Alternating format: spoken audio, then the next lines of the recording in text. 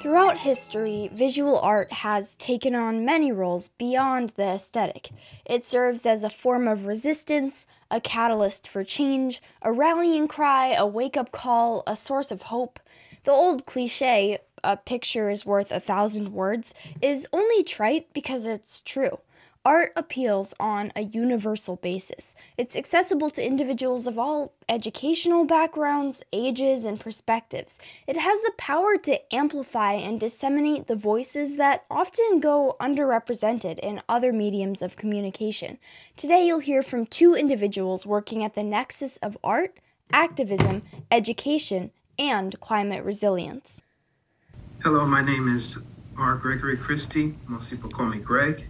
I'm an award-winning children's book illustrator of more than 70 books. And I've always had a passion for working with young people to do,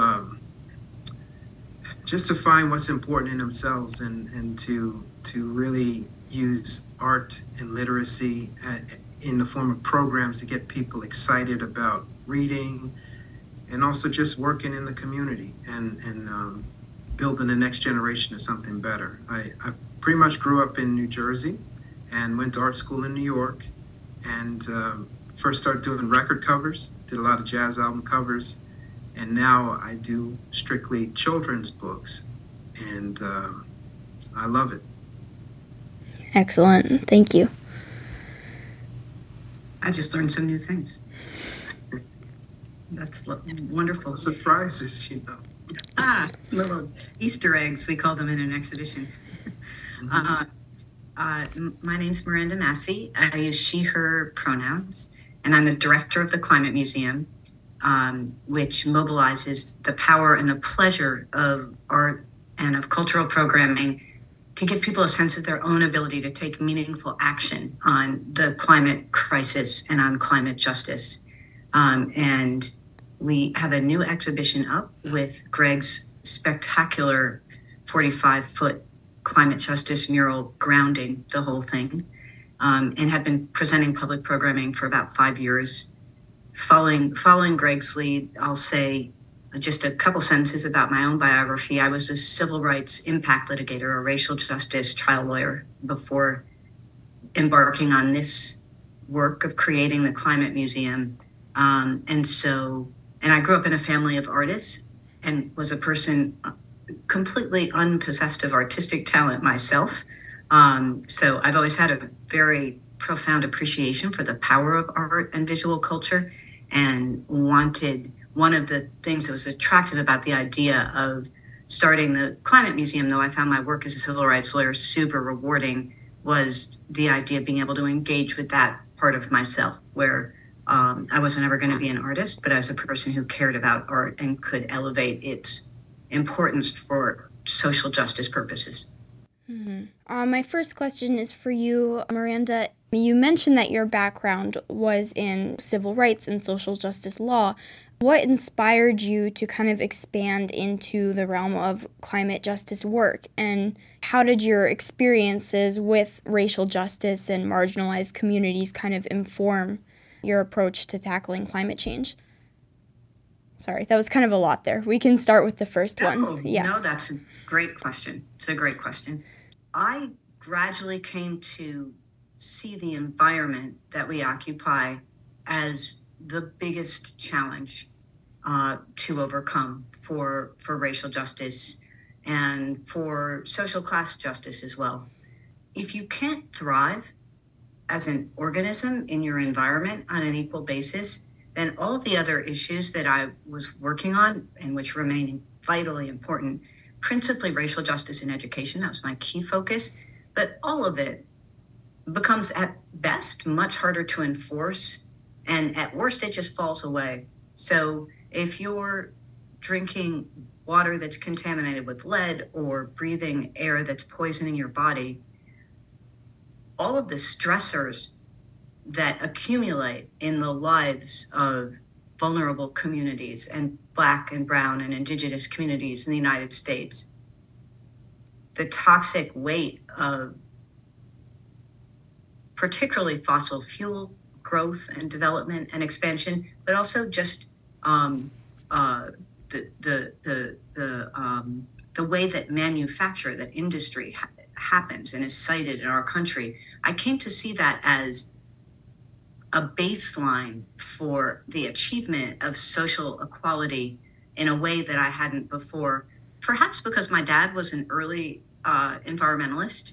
And so I had a very, very loving relationship with him. I was really lucky in that regard, particularly as a young girl in my generation, to have such a great dad. But that was one of the areas I carved out for rebellion. So if he was going to be all obsessive about recycling, I was going to go a different way and think of environmentalism as being the province of people with a lot of privilege who didn't have more pressing concerns. And now that idea is inconceivable to me because the environment that you live in is so fundamental to your ability to achieve well-being in any other category. So I came to see environmental justice as the place where I wanted to do work. And then from there, it was just obvious. The climate crisis is the biggest equality crisis that humanity has ever confronted. It exacerbates existing inequalities, as our show goes into that in a fair amount of detail.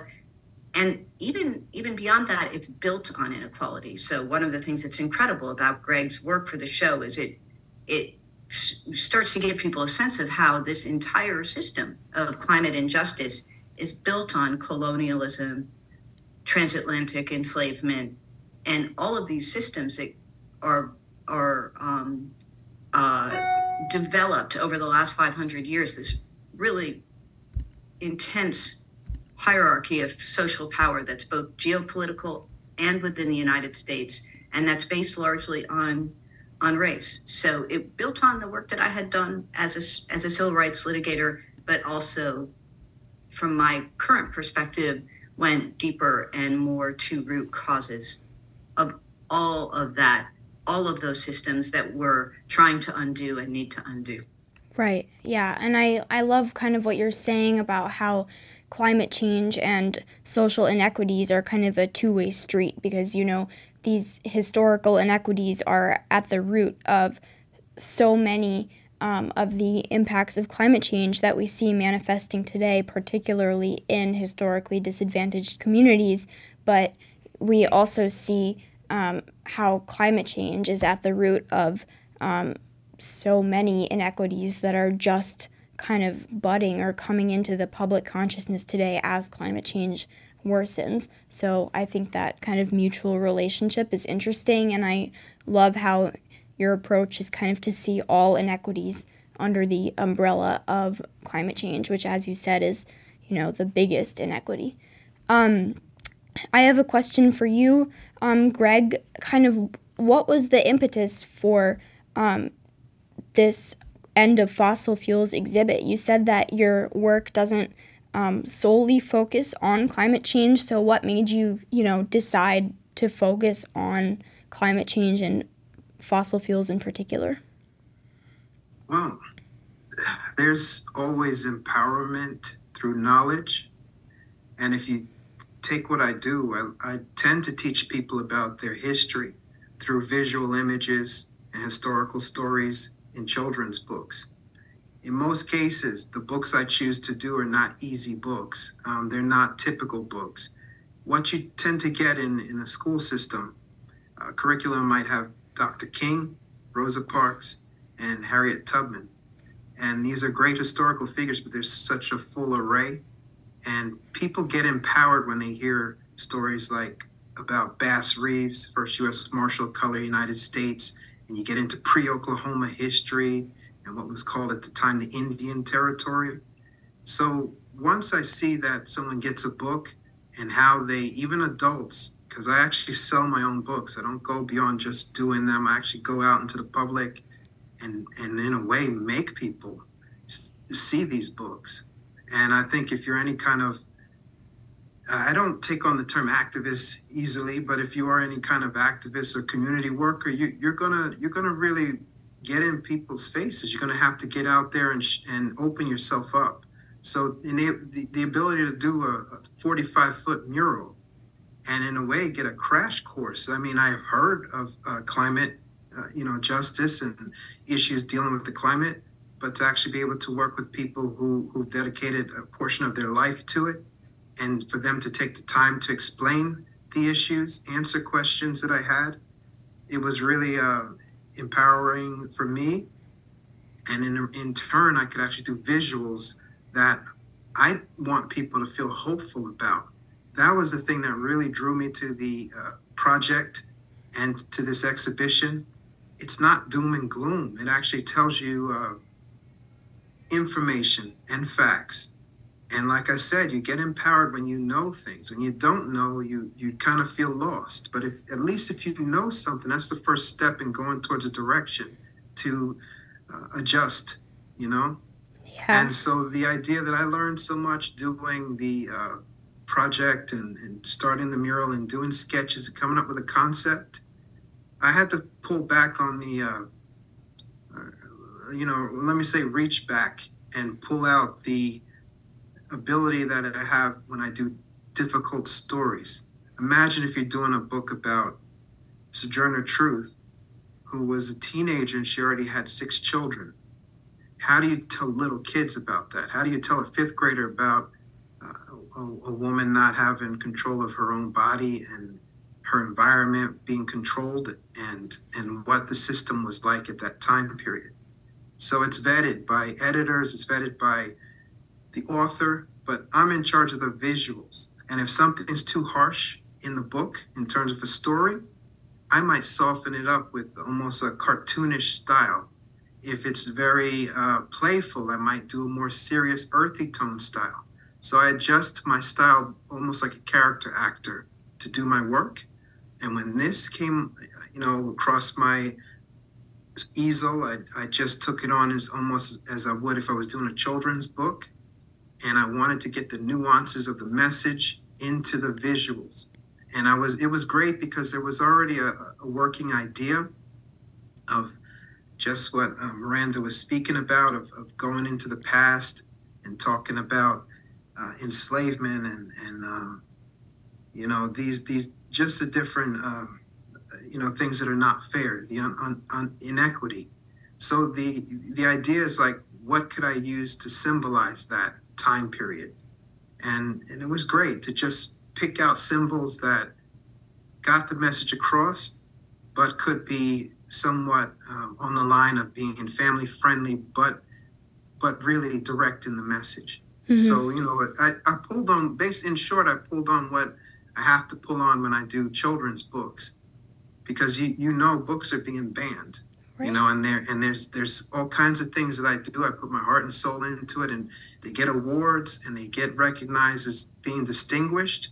And then a gatekeeper just says, nope, this is not appropriate. I don't want my child to know about this. And it goes back to my point of empowerment of knowledge. If you don't let people know things, they don't know any better and they're ignorant. Mm-hmm. So, getting back to in short, like I was saying, in short, I, for the most part, just pulled into what I know as a children's book illustrator to create what I hope would be a powerful image to kind of be the summation of what the show was about. All the little stations that you go to in the exhibition, that's what's on the wall in a summation of a timeline kind of period of imagery. It's clear how much thought you put into the way that you present these, often tough stories, and how the visuals that you're presenting to your audience can really shape their perception of the story that you're trying to tell. And that's a lot of power, when you really think about it. And just quickly, I'm kind of wondering, why is art specifically your medium of choice to communicate these tough stories? Why not, poetry or writing or music? Who you see now is not who I was when I was a child. I would not even have been able to articulate any of my ideas or even look anyone in the eye or talk about my work or even feel proud of myself. So there was a progression and a journey.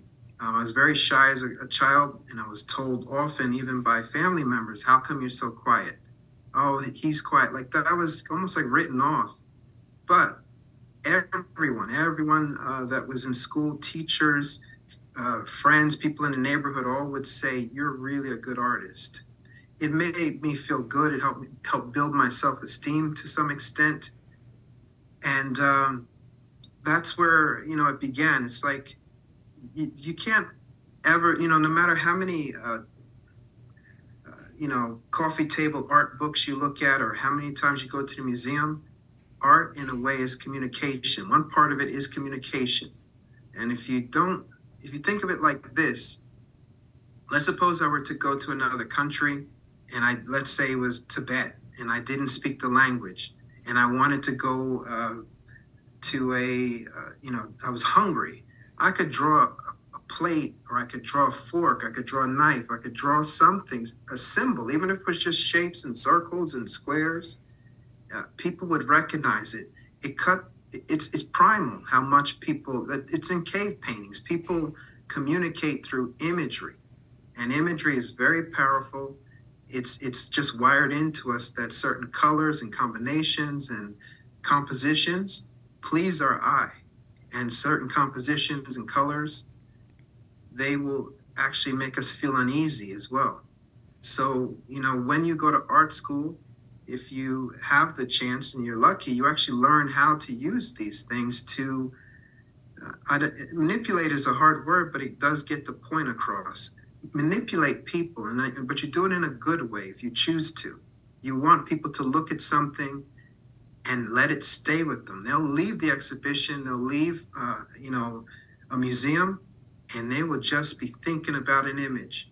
And what artists do beyond communication, we also communicate things that people wish they could say in the way that they're seeing it visually. So I would really that appeals to me, to be able to have that kind of, direction, and it's in a way it is a power, but that kind of sullies the word. I don't take it as like power and hurting people and manipulating them. So I use it when I do for children's books. I do it for these generations that are coming, and my hope has always been in the youth. My hope has always been in younger people, because in my opinion, adults tend to get set after 25. They're pretty much set who they are and what they want. And I'm not saying they can't change, but I often find that they manage what they need to change. But someone younger can actually be directed on a path.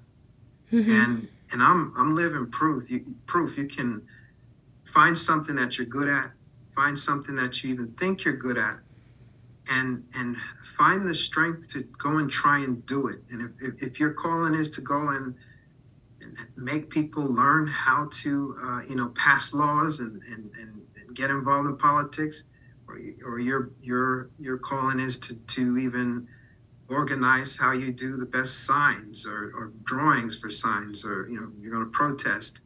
It's like everybody has some gift, and it's great if you're younger to be able to tap into it and find it.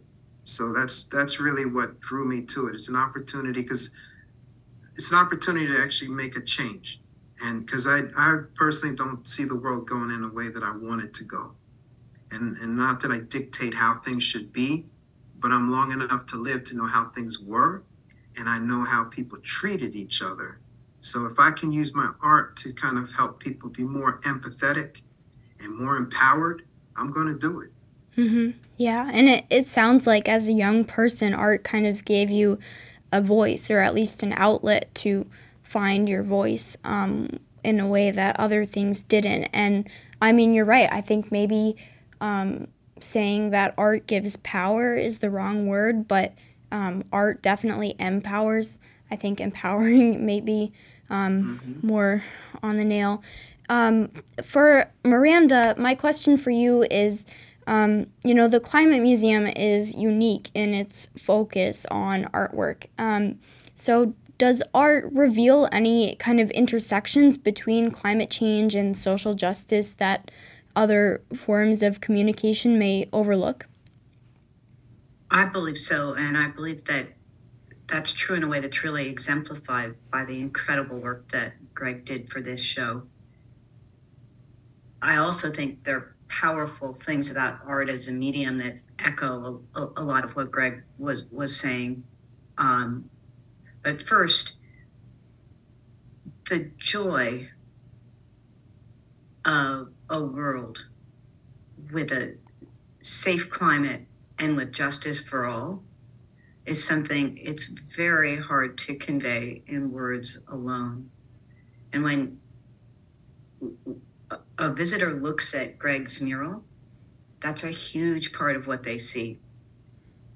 They see the darkness of what we're trying to cast off as a global community. They see the intensity, the ferocity of the struggle that we're in to move toward climate justice, and the emotional character of that legacy of exploitation, both ecological and social exploitation, that has an emotional weight to it that's very hard to capture in other media. But in the visual arts, with an artist with the prodigious talents of Greg, you can convey the way that history, which is ongoing, is weighing us all down. You can also convey the nature of the effort that's going to be required to get out from under that and to do the kind of broad systemic transformation that we need to do. And I can say how hard it is and that it's a big job, but that doesn't get it across the way looking at a mural of people engaged in the struggle in a metaphorical way can do. And then finally, the joy and liberation, the sense of freedom in the real sense, not the libertarian sense, but the real sense, people freely relating to each other. It's that vibrant emotional wellness is something that pictures do better at than words, putting it really, really simplistically. And the right images, the right art can convey all of those emotions, some of which, this refers back to something that you were saying earlier, Greg, about some of your books, some of which convey brutally difficult subjects. I mean, absolutely harrowing information.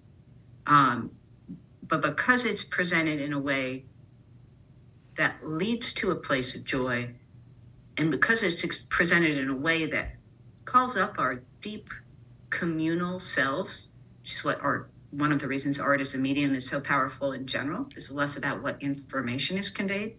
But if information that's really difficult is conveyed in a social setting where you feel your connection to other people, and that's what art does for us as humans, it's easier to metabolize. And it's just more powerful to start with the emotions. We need the intellect as well. We need the mind as well as the heart. But most people, most of the time, are primarily emotional creatures. And that's a matter of our evolutionary biology. And it makes us who we are. And art is built into that. It's why there are cave paintings on the walls of some of our first homes. It's built into how we experience ourselves as a community. And that is a mode of communication that for too long the climate movement didn't pay attention to because it wasn't serious, because it wasn't a bar graph, because it wasn't scientifically precise. And for exactly those reasons, it's incredibly effective at drawing a broad public into this fight for our lives. It's a fight for all of our lives in the long term. Mm-hmm. And you and Greg both emphasized kind of the contrast in this exhibit between the darkness and the brutality of some of this history and some of this even contemporary issue, in the way that contrasts against the positivity and the hope. And I think that's really inspiring, because something that I deal with on a daily basis as a young person trying to navigate, a uncertain future is apathy towards climate change. I encounter people who have given up. I, see other kids who just don't care anymore, frankly, because it seems like, nothing's changing but the climate. So I think this idea of contrast and yin and yang between the despair and yet there's still hope for the future is part of what makes this exhibit so groundbreaking. Yeah. Yeah. And I'm wondering, along those lines, how does the Climate Museum kind of actively work to amplify underrepresented voices in the climate movement? And, how do you reach a broad audience? That's an incredibly important part of our work. It's built into how we approach it and has become a greater and greater strength over time in my judgment. Always, always, always, always improvements to be made. So, for example, as of this moment, we have a much better demographic profile than your average museum in terms of visitors, but we're always trying to do better. So we have some specific outreach initiatives that we're developing for this show, and some that we've already had in place for quite some time. We do tons of outreach, for example, to Title I schools. We reach out to civil rights and social justice organizations. We tap into a broad network of environmental and climate justice experts, and we are just always looking to make sure that not only is the content, not only shaping the content in a way that's trying to make clear why it's pertinent for everybody, and how climate is bound up, how the climate crisis is bound up with unjust systems, and why we have to tackle all of that at once. We don't have time not to. Really, we don't have time for small solutions. We have to go for big solutions. So we do a lot of outreach in terms of making the show accessible, not only by virtue of being free, which all of our programming is, but more broadly through outreach. And then we present programs that, not just the exhibition, but special programs as well, that look to make connections around different social hierarchies that are bound up with the climate crisis, and efforts to understand them better intellectually and to take action on them. We're an openly activist museum, and our goal in a show like this, in addition to telling the hard truths and presenting a vision of a joyous future, which is a future of racial justice, period. There's no good future that's not a racially just future. We also present programs around climate reparations, for example. Last year we did a Climate and Environmental Justice 101 presentation. We just recently had a high school workshop on world making from colonialism to climate justice. So it's a consistent substantive theme, and then we combine that with outreach and with advisors to make sure that we stay as on the right track, to be operating in a way that's consistent with the message that we're conveying about the singular importance of justice in the struggle for a stable climate. Yeah, I think that's so important because all the outreach that you do is so important because we know for a fact that the voices that are least often heard in the climate movement are the same individuals who face the greatest and most extreme impacts of climate change. So I think that public outreach aspect is so crucial to everything you're doing. And not only that, but museums and cultural institutions play such a tremendous role in raising awareness about climate justice and promoting positive change. So just the idea of something like this museum and this exhibit that is open and engaging and accessible to people of all ages and all backgrounds is it's just so beautiful, and it's a brilliant idea. I do want to kind of pivot to the End of Fossil Fuel exhibit specifically. Maybe Greg, the artist, you could start by just describing for our listeners exactly what the End of Fossil Fuel exhibit looks like. Well, I can speak about the mural. The mural is towards the back. Once you walk in, you're really kind of enamored by this open white-walled space. And there's a few columns, and it's very inviting. You walk in, And you see information as you walk towards the back of the exhibition. And then along the line of the back wall, there's a skylight, and it kind of illuminates the mural. And the mural is really like somewhat of a timeline. And you see, maybe I could describe it as the past, the present, and the future. And it's more of an idealistic timeline, or metaphorical timeline than anything very specific. What you see on one side, if you go towards the left of it, it's in black and white. It's monotone, and you have kind of like industrial barons, people using the land and altering the land for their own gain. You can see that their faces are really intent on what they're creating. And what they're creating is somewhat destructive. It is destructive. It's stacks of pollution with these two figures that are dressed in maybe about the Industrial Revolution age, and they have chains coming out the stacks. And in the back, you have other tools, derricks, like, spewing oil out the ground. It's just really just trying to show like devastation of the land. But what was important to me was to have a tug of war, but not one that goes horizontally, but one that goes up above. My thinking is, when you think about climate, you sometimes are a foundation of it is temperature. That's one part of it. And a lot of things that we notice as human beings is when we look up and see things. We have the ground, we see crops, we see animals, but a lot is above. And so the chains are actually floating.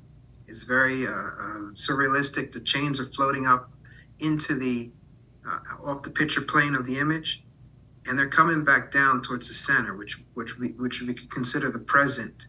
And in the center, it's starting to almost like a sunrise. It's going from monochrome and chromatic and black and white into starting to be a bit more vivid colors. But there's also a storm, and you see a lightning bolt, and you see chains coming down. But there are people who are breaking the chains by pulling them. So there's a tug of war, but instead of it being who wins from left to right, it's from who wins from top to bottom and up and down. And there's a lot of metaphors in the actual image. The idea of who's on top, who's on bottom, things coming from above, broken chains of bondage. It's a lot. You look at it, and there's little nuances, or as Miranda says, Easter eggs in it. And what I did was I just painted messages. I painted visual messages for people to feel something. So what you have are these figures pulling chains, and the chains are breaking, and it's the chains are foreboding, and they're rusty looking, but they're being snapped. And there's also nature coming up and intertwining with the chains and pulling as well. So you have human figures and nature fighting against something that was done in the past. Then it starts to kind of like have one fist, which is very symbolic of revolution and protest. And in one part of the fist, you have chains going in, and out the other side of the fist that's clenched are vines. So the chains are starting to turn into something more organic, and it leads you into the future. The future is meant to be idyllic, and it's meant to feel like some type of nirvana or peaceful place of balance. And there's lots of nature. There's hummingbirds. There's types of animals, and it really is just something that shows balance of people living with nature, not trying to conquer it, not trying to take it for granted, but you actually see that the humans and the people, the figures in it, are a part of nature. It's all in balance. Nature and human beings are living as nature. Yeah, I love how that symbolism of coexistence is kind of a constant theme throughout the mural, and it sounds like it's such an active viewing experience. The viewer is taken on this journey from the past to the present to the future. And I unfortunately haven't had a chance yet to see the exhibit in person, but what I'm envisioning is something that, every time you look at it, your perspective kind of evolves, and like you said, you see Easter eggs every time you come back and you see something new. So I just think that's fascinating. And Miranda, maybe you can speak just briefly on why the museum decided to focus on the origins of the fossil fuel industry, because we've heard a lot about, climate colonialism and historically racist housing policies and how all these things interact and intersect with climate justice. So why this exhibit on fossil fuels specifically? Absolutely. And Ariel, if it's okay with you, I wanted Greg to ask whether it's as significant to you as it is to me the way we see people interacting with each other in the future that you envision in your mural. One of the components of it that's so interesting is that they're very strong human figures in the, let's call it as a shorthand, the past and the present. But they're not really talking, they're doing things together for sure, but they're not relating to each other in friendship and love and in apparent family arrangements. And then in the future, there's this sense of people being able to connect with each other more deeply in a more joyous and loving way because they're operating in a context of justice and harmony with nature and all of that. It's something that really has powerfully struck me every single time I've gone into the show and looked at the mural, that connection between the wellness of the planet. And I don't mean this in a loose way, but that allows humans to be more human. So I think that's really powerfully captured in the mural. So I think, Ariel, to your question, if you had asked me 7 years ago, early on in the development of the Climate Museum, what's the start point of the climate crisis?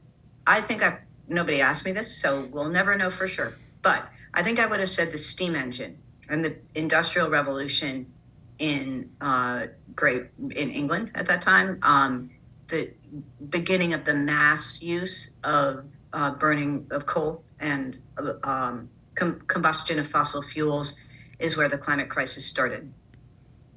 The more you learn about it, the more you realize that the Industrial Revolution in England was not an isolated development, either in terms of the technology or nationally. It was embedded in the developing, a lot earlier, several hundred years ago than it is now, but the developing world system of colonial exploitation. And in turn, colonial exploitation and the transatlantic slave system were entirely bound up with each other. So there would not have ever been an industrial revolution with those pictures that you see. The weaving used to be literally a cottage industry. It's where the phrase comes from. Mostly women would do it at home in their cottages. In the Industrial Revolution, you have workers.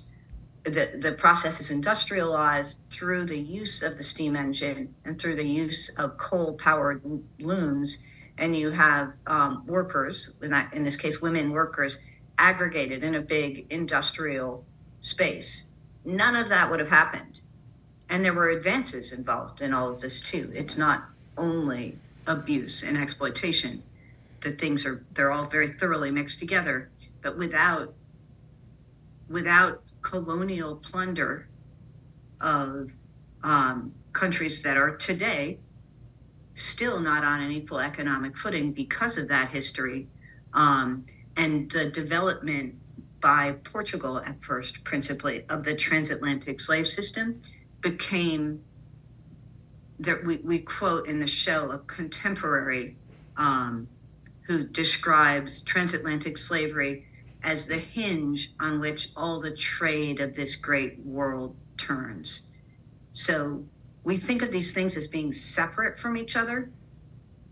in the way history is taught in our schools. If these subjects, colonialism and transatlantic slavery, are taught at all well, which is often in question and increasingly, as Greg points out, a point of contention with extraordinary right-wing attacks on basic human knowledge and history. But even when they're taught moderately well, the connections among them and the fact that all of this was about the development of a world system that operated as a whole, none of these things operated independently, is not well enough known. And when you wrap your mind around that, you realize it doesn't make sense to answer the steam engine if somebody asks you, when did the climate crisis start? It's much earlier than that. It's with the first colonialist exploits that then led to the development of transatlantic enslavement, and the Industrial Revolution is the physical expression of the climate crisis that was being developed by those earlier social processes, if that makes sense. So you simply wouldn't have had the steam engine if you hadn't had transatlantic slavery and colonialism. And so to make clear to people, as it becomes increasingly well known, there's a new poll out today showing how fervently adults in the US support climate justice across a lot of different kinds of political distinctions and demographic distinctions that people might find surprising. Like there's a growing understanding that the climate crisis hits vulnerable communities harder and first. There isn't as much of an understanding that that's not a coincidence, or it's not just an inevitable expression of systemic racism. It's more than that. To be very direct about it, racism is built into the making of the climate crisis. So if we're going to undo the climate crisis, we have to address those systems of racial exploitation that went into its creation. And the first step on that, echoing you again here, Greg, is to look at it, to understand it, to see it, to be open to the information and to take it in. And if we understand the root causes of the climate crisis, we'll be positioned to end it and move toward a brighter world. If we pretend that all these things are separate, we can't get there. Mm-hmm. Yeah, and that's something that, as an activist for both climate change mitigation and climate justice, I'm always trying to get other people to understand is how inextricably linked racism and climate change are. And one is not just like, social science versus climate science. Like racism is baked into the climate crisis today. And, it's like you said, it's no coincidence that the lands and peoples that were exploited in colonialist times are facing disproportionate vulnerability to climate change today. When I was doing some research on this exhibit, I saw this term racially defined sacrifice zones. So maybe one of you could explain this concept of racially defined sacrifice zones and how the fossil fuel industry kind of contributed to that phenomenon. Greg, do you want to take that? I'm very happy to as well. No, I think you should take that I think it's better. Yeah. Happy to. So the extraction of fossil fuels, getting them out of the ground, and then their combustion, the burning them, both of those activities are incredibly toxic to humans and other life in close proximity. There are multitudes of toxic compounds that are released by extracting and combusting fossil fuels. The fossil fuel industry, accordingly, and the petrochemical industry based on fossil fuels that produces things like fertilizer and plastics, and so something other than the gas that goes into an internal combustion engine, but that's still based on fossil fuels. Because these processes are so acutely dangerous to human health, it's a painful thing to say, but it is true and is important to say.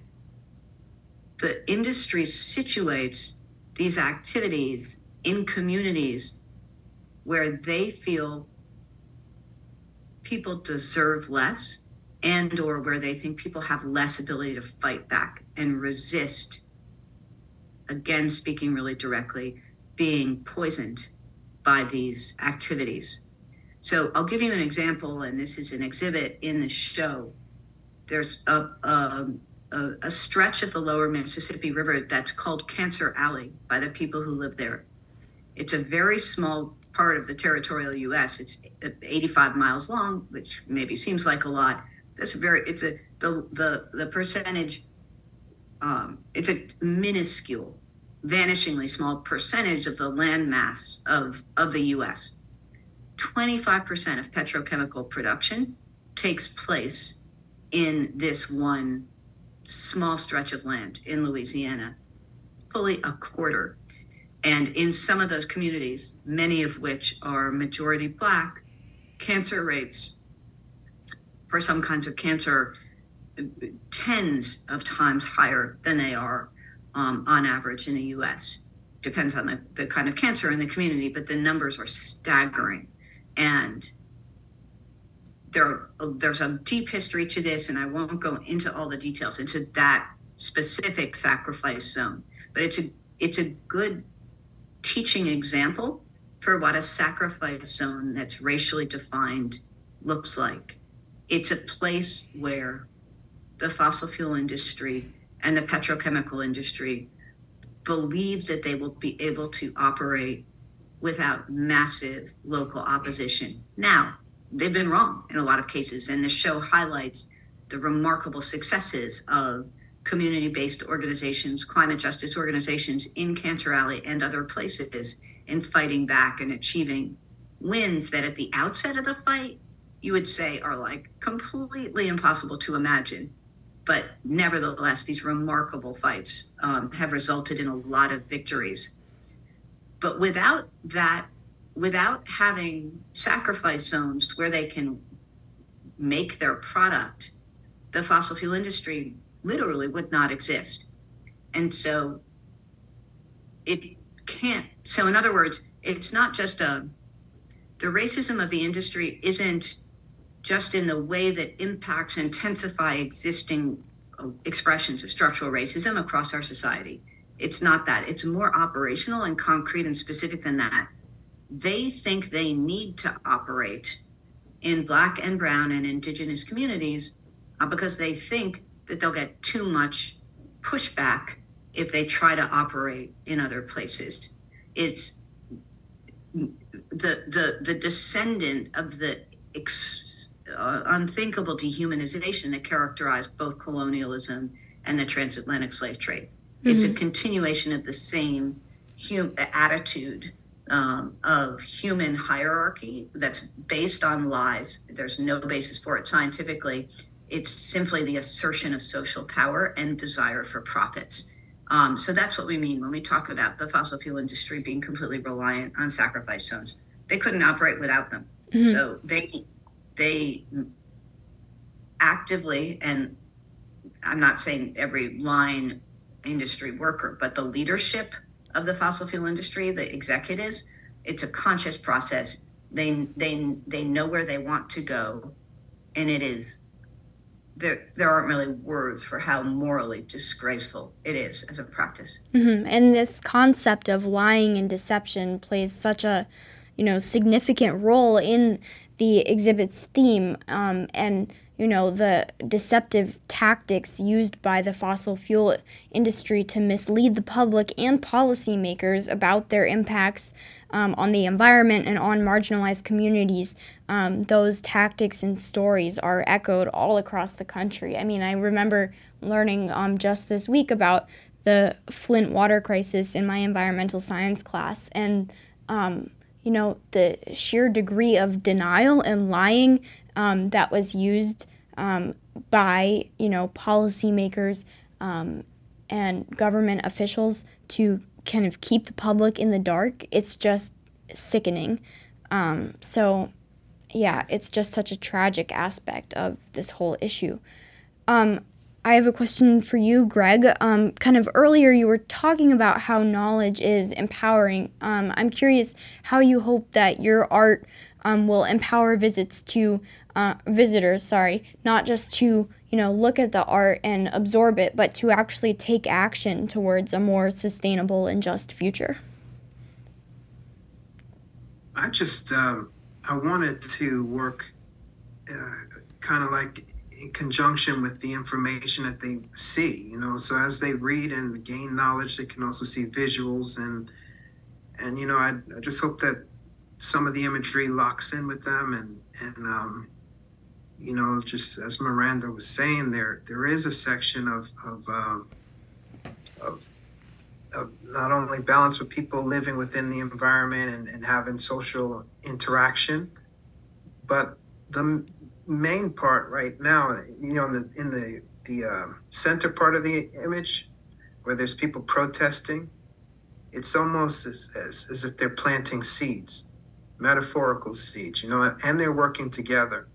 And that's where I think where things are now. Like, I hope that people look at those figures in that middle section and see themselves and see, even though it has a whimsical feel to it, but just feel like they're not alone. The very fact that the exhibition is in existence means that other people are thinking about this, and people have to always understand. I used to work in a museum. I used to work in the Guggenheim Museum, and they had artwork that was very, let's say, out there. It was more modern art. Might be candy on the floor, or might be steam pipes with mercury in them. And people would always come up and say, "Where's the real art? Where's the real art at?" And I have to say, "Oh, the Tannhauser Gallery's on the second floor." And Tannhauser was someone who collected the art that gave the Guggenheim maybe their foundation. So they had Picasso's and Matisse, and they had Chagall. They had all kinds of images that most people recognize as real art.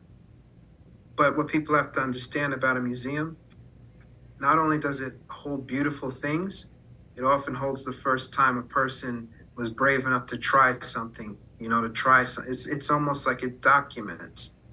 So when I want people to look at this image inside the museum, the Climate Museum, I want them to know that it's a documentation of what people are doing now, and that you're not alone. If you feel that things are out of balance, that it's so important to actually talk about these issues, that there is a museum in New York on Wooster Street, and it has, information for you, and more than likely, like-minded people. You could go in there, and I'm sure even the people that work there can answer questions. If you're in a position like I was, before I started as a project, not well versed in all the technicalities of what people are doing and what companies do and how the dynamics work. But there's a start there in the museum giving you information. So I really love that it's a place of solace, but it's also within that solace, it's also a place for action, a place for you to have a direction after you get the information, what to do. And, my artwork, again, I feel like it's a summation of the whole show, but the relationship you see in that center section, which you could call the present, is what's going on now, in my opinion, in my judgment. I think you are planting seeds for a future where in the future you will have more, what people were supposed to. You're supposed to have human interaction. You're not supposed to be in protest and war and fighting. And it's like, it's a hope for balance. But basically what we do today can help the people of the future, and more specifically for me, the children of the future. I think you're dealing with, people that need to know, that we did something. Because if we get to a future where things are not where it could have been, it's like we are the ones that have to answer for that. Mm-hmm. Yeah, and the exhibit's title suggests that end to fossil fuels, so I think it's so important that your artwork kind of suggests those strategies and solutions found in active participation from the viewers that could help us transition away from our reliance on fossil fuels. The idea that everyone looking at this exhibit has a role to play in the climate movement and in this just and equitable transition towards a more climate-friendly future. Just to finish up, we don't have much time left, but maybe you could both finish by summarizing for me, given the urgency of the climate crisis, what are your hopes and expectations for the future of the climate justice movement, and how do you see artwork's role in that movement kind of evolving as time goes on? Miranda, you could start. Thanks, Ariel. What a great final question. I'll be super brief. There's a majority of U.S. adults highly supportive of climate justice. We walk around thinking that we're outnumbered. We don't see the policies we want to see that would reflect our desires being enacted by officials for the most part. There are some key exceptions, some activist gains in different state legislatures, including New York's. And there have been some gains on the federal level, but by and large, we don't see what we want to see happening on this front actually happening in the world. And there's a climate silence in our culture that's based in part on the fossil fuels, very long, decades long, disinformation strategy, the sowing of doubt. Ariel, you mentioned this briefly, and we don't have time to get all the way into it, but there's been a huge amount of disinformation and misinformation put out by the fossil fuel industry that helps contribute to the dynamic of self-censorship that's creating a silence about climate and a silence about climate justice across our public culture. My hope is that through the kind of encouragement and sense of connection that beautiful and brilliant art like Greg's can engender in people, that we come to understand that not only are we not alone in fervently desiring a climate just future and in wanting to see that reflected in official policy, but that we're in a huge majority of people who are on that same page, and that we start to speak out, that your work, Ariel, also as a podcast helps break that climate silence, that in our different ways, as podcast hosts, as artists, through the work of the Climate Museum, in my case, everybody who's listening to this has a circle of trust and influence where they can share the good tidings that we are part of a supermajority for climate justice in the US. And that if we raise our voices together, we will achieve that future depicted in Greg's mural. So that is my hope. Yeah, what a beautiful response. What about you, Greg? I could just say that the information is even in the title of the mural's piece. It's called Making Tomorrow. So it's about really taking action and as I was saying previously, planting the seeds for tomorrow, for what you hope to see bloom and happen. And I want people to, as they take on issues and have their say in what they feel about climate justice and the environment. And I don't want them to see art as the enemy or something for the elites. I want them to think of taking it on as a way to have a symbol or a flag to fly under, because if you look back historically, any movement was unified by a flag or symbols. Any corporation has a logo. These visual things these elements are very powerful to unite people, and for good or bad, they are the way we're wired. When we have something that's visually inspiring, sometimes it helps focus people towards a direction. So I encourage people that are into this, the movement of and the passion of wanting to see change, to see art as something that can be an ally. And I really hope that that more of this happens, that you have visual artists and fine artists collaborate with climate justice warriors and fighters and protesters, and that we actually work together to influence people in a way visually that I think can be even more powerful than throwing facts and figures and doom and gloom down their throat. Something that really makes them rethink, because sometimes it doesn't hit you right away. Sometimes you look at an image, and as I was saying previously, it stays with you. And you go to sleep and you wake up and you think about, that message means this to me. And then you realize that it means something similar to other people, and you hold it dear. Yeah, absolutely. I think that is so inspiring, and the work that you both do is so active. You know, you're not just taking a passive look at the climate crisis and kind of doing something in the background. You know, you're both, there on the front lines, reaching out to the public, engaging as many people as possible, making your voices heard, even with these controversial, tough to talk about subjects. And, I think it's adults like you that inspire my generation to maintain hope and not to give up, and to know that there are people who devote their lives to a climate just future, and there are people like you, Greg, who are creating art that has the potential to change lives. And who knows how many young kids are going to see your mural and it will spark something in them, or plant that seed, as you say, and they're going to grow up and devote themselves like Miranda has to making a difference and reaching out to the community. So thank you both for all the work that you do, and thank you so much for doing this podcast with me today. Thank you.